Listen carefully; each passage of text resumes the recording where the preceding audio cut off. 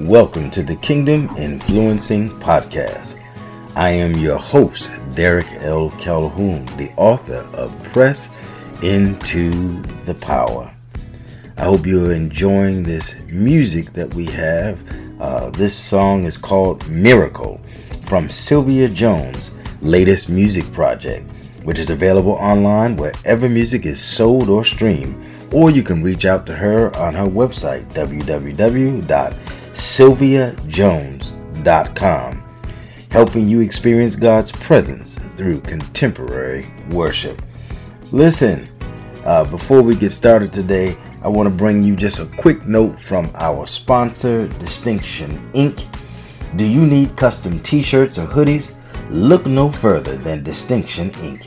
From screen printing to embroidery, Distinction Inc. provides high-quality apparel and promotional items with stress-free customer service. Distinction Inc. also provides competitive pricing, especially for nonprofit organizations and churches. If you have any upcoming projects, they would love to earn your business and exceed your expectation. You can request a quote by visiting www.distinctioninc.com. Distinction Inc. We deliver results that make you say, wow. All right, let's get ready for the Kingdom Influencing Podcast. Welcome back to the Kingdom Influencing Podcast. I'm your host, Derek L. Calhoun. We are getting ready to welcome in the new year. I pray that you have enjoyed your Christmas season. In a couple of days, it will be 2024. I hope that you are seeking the face of God so that you can determine what it is that God wants you to do. Remember, this year is a year to fulfill your purpose in Him. Today, we are continuing our conversations with Keith Wise, the author of the book of Daddyisms, Words from the Wise. This book he co-authored with his daughter. It can be purchased at Amazon, Barnes & Nobles, and Books A Millions. We're going to jump right into a conversation where we're discussing who's holding your mat, and we are making a conversation surrounding the family. We believe that it is your family that is an integral part of who you are and who you are going to be. Join us as you go right into that conversation. Who's carrying your mat? Your family.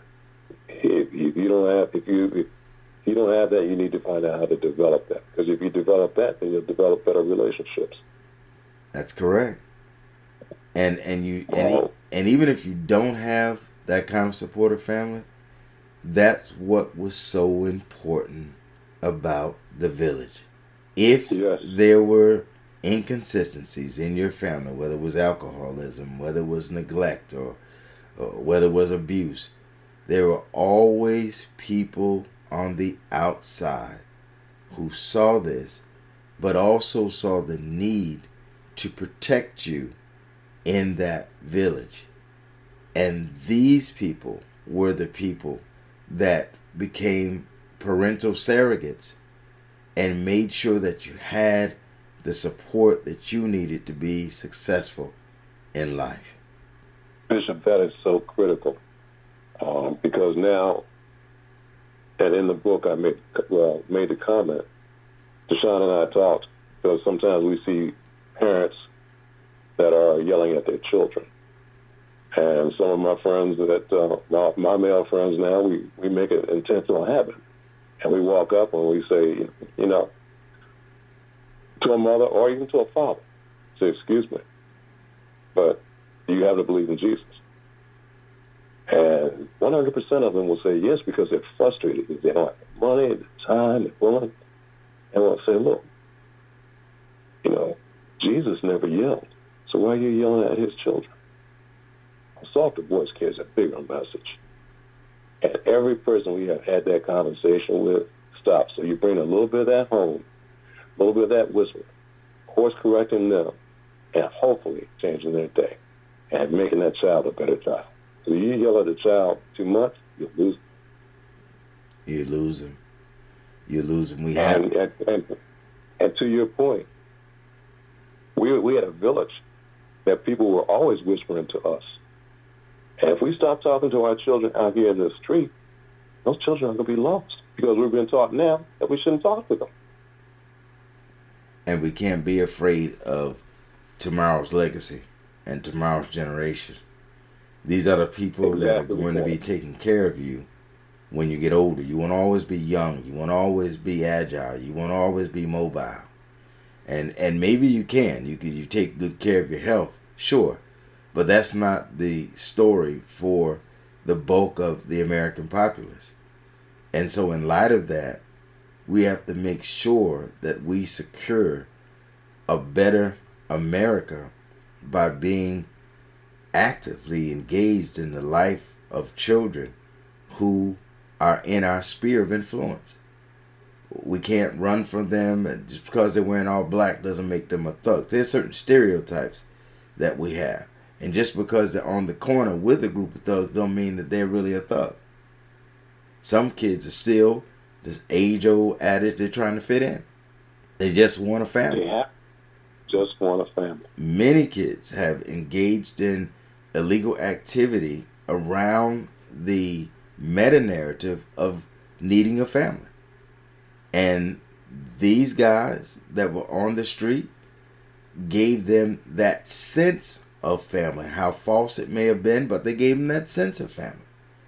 And then when they asked them to do something, they did it because they felt that there was a concern for them or a love for them or at least a tangible touch from them that inspired negativity, a negative approach to life, but it was at least a touch.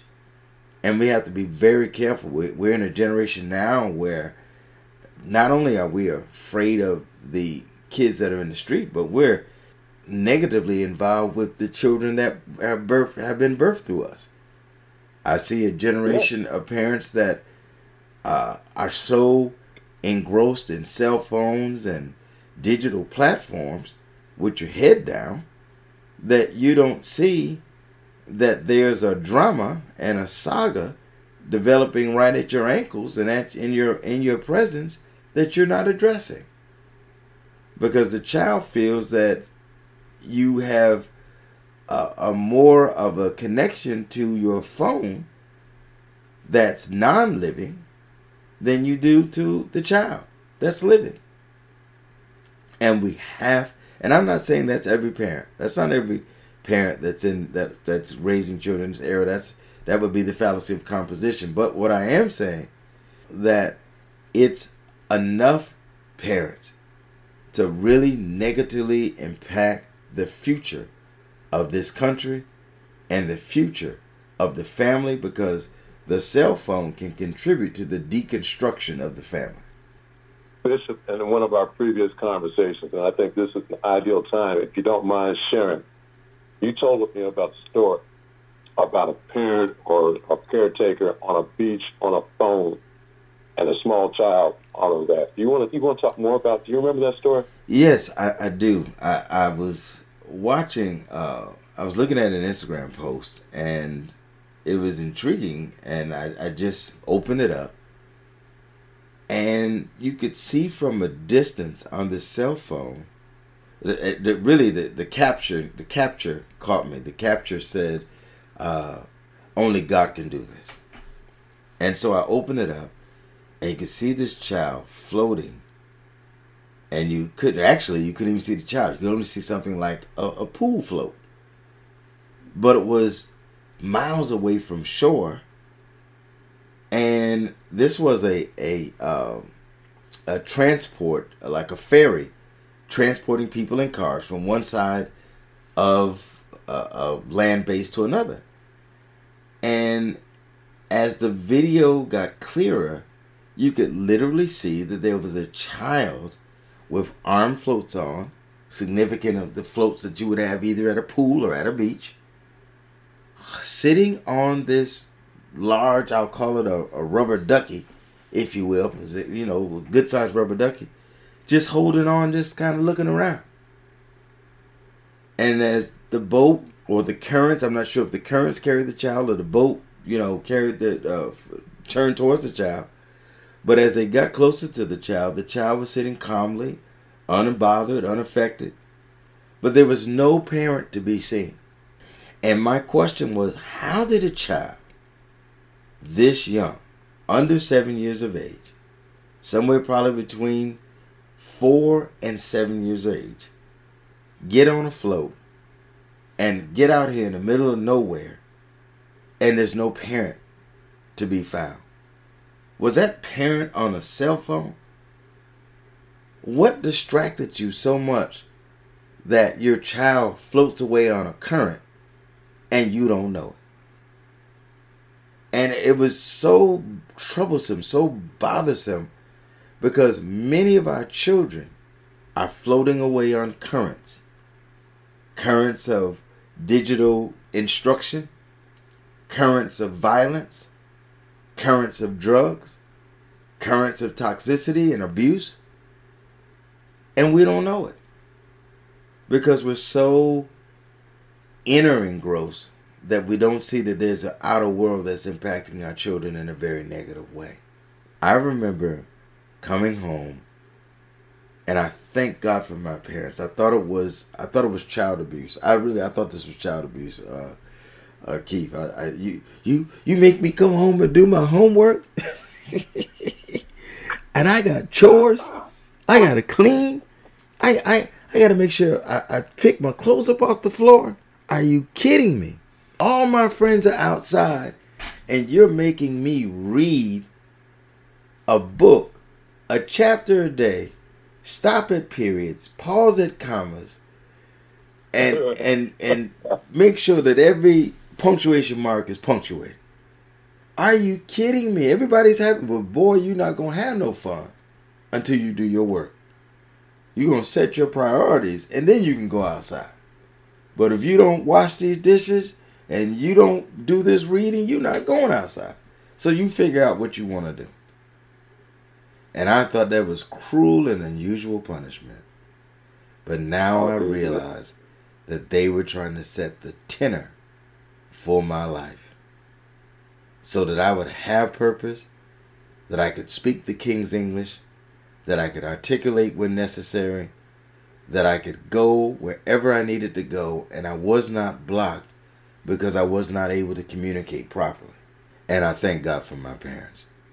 Amen on that. Amen on that. There is a gap now. When I read the book of Daddyisms, we have to know that even though I caught an attitude, and my mama would just say to me, she said, "You want to cry? Go ahead and cry. You can cry now or you can cry later. So I choose to let you cry in my presence so I can comfort you. But you're going to do what I asked you to do because I know the world that you're getting ready to get into. And you have to be prepared, and it's my job to prepare you." And your daughter writing this book with you, co-authoring this book with you, says that you had the same mindset. It's my job to prepare you. It's my job to assist you so that you can become the person that God wants you to become. My mother would get on her knees with me and we would pray together when I was a young child.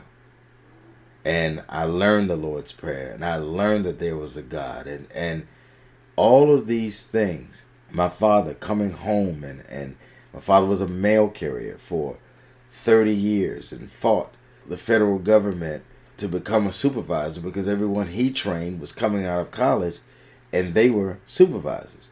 So he went to college. He said back then you only needed 2 years.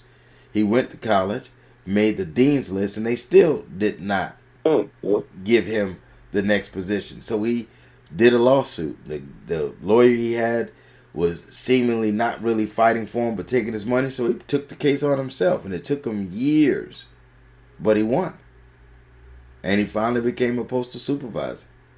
But they wore him out to the point that by the time he became a supervisor, he was so tired, Keith, from the battle with them that he did it for 2 or 3 years and called it quits. But he opened the doors for other young people of color to be promoted without fighting in a court to get a position of authority within the context of an organization. So I understand now why he did what he did. But when you're young, it's taking so much time away from the family, and it was a drain on the family. But there's no fight that doesn't cost you something. There's no fight that's going to affect other people that does not cost somebody something. It cost Martin his life. It cost Jesus his life to make changes. So the greatest love that any person can have for another person is the gift of love. No greater gift than a man have but to lay down his life for for his brethren. I think that says it all. Honor your father. One of the things that, as we've gone along, I think the two greatest generations that ever walked this American earth were our parents and our grandparents, because they changed this country without firing a shot. It gave a lot of blood. If there's anything I would like, my final point, if that's okay with you, Bishop, is I would like anyone on this podcast that listens to, for a moment, close your eyes and think about this. Think about a 12-year-old boy, scared, running for his life, barefoot, hearing hounds in the background, people in the background. He knows if they catch him, they kill him. And he kept running, and he kept running. A little girl who knows she's 9, 10 years old, if she's running for her freedom, she's running for her life. If they catch her, they'll kill her, they'll rape her, or other things. Those were our great-great-grandparents, and they found a way. And they were good people that helped them, going through undergrounds, people of all different complexions and races and colors, and helped them, but they kept going. So all our children have to know our story, because when they face those challenges, they got to know that they're standing on the shoulders of their own heroes and their own legacies, and that they too can do it. Your story about your father is awesome. He gave his life to make somebody else's life better. And yes, it takes that. And yes, it takes that kind of courage. And yes, you have to deal with that adversity. But every child needs to know that their great-great-grandparents went through that for them. So don't quit. Go find and make the world a better place. I want to cap this off with just an understanding of a quote. I don't even know if it's a quote, but it is a biblical quote that says in Ephesians 4:16, each joint supplies what the other joint needs. But I think I want to give a definition of a hero. A hero is someone who doesn't care so much about themselves that they won't fight for the rights of other people.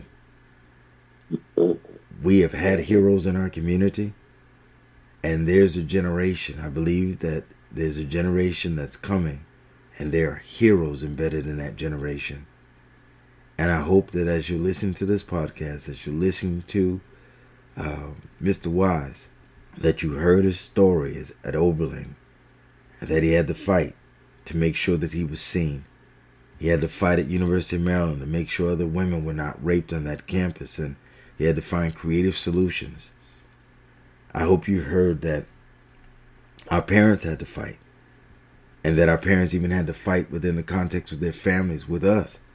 Because like all kids, we want to do what we want to do. But somebody has to set parameters. Someone has to set lines of demarcation. But the bottom line, when you accept development, when you accept chastisement, when you accept the fact that life doesn't revolve around you, and that in order to be successful in life, you have to go through certain things and just embrace it. Don't stop running because the hounds of hell are chasing you. Don't stop running because life isn't treating you fairly. Don't stop running because you didn't get the job. Well, you keep fighting until you get someone will hire you if you present yourself properly. And eventually, God will lift you up and elevate you. And if you can do some of these basic things, you can love your children, if you can impart and impact your children, you too are a hero. So be a hero and then go and impact this world. Keith, you got any closing comments, anything you want to say? I think I want to thank you, Bishop, for this time. or when you have a conversation from the heart that is inspired, a lot of good things will come from it. I hope one person picks this up and it helps them. That's my dream, and that's my prayer. And that's my prayer too. Again, don't forget the Book of Daddyisms, Words from the Wise, Timeless Lessons to Triumph Over Any Challenge by Deshaun Wise Porter and my friend Keith Evan Wise. You have been listening to the Kingdom Influencing Podcast. I am your host, Derek L. Calhoun. During this Christmas season, I hope that you reflect on the Christ and that you go and influence the nations. God bless.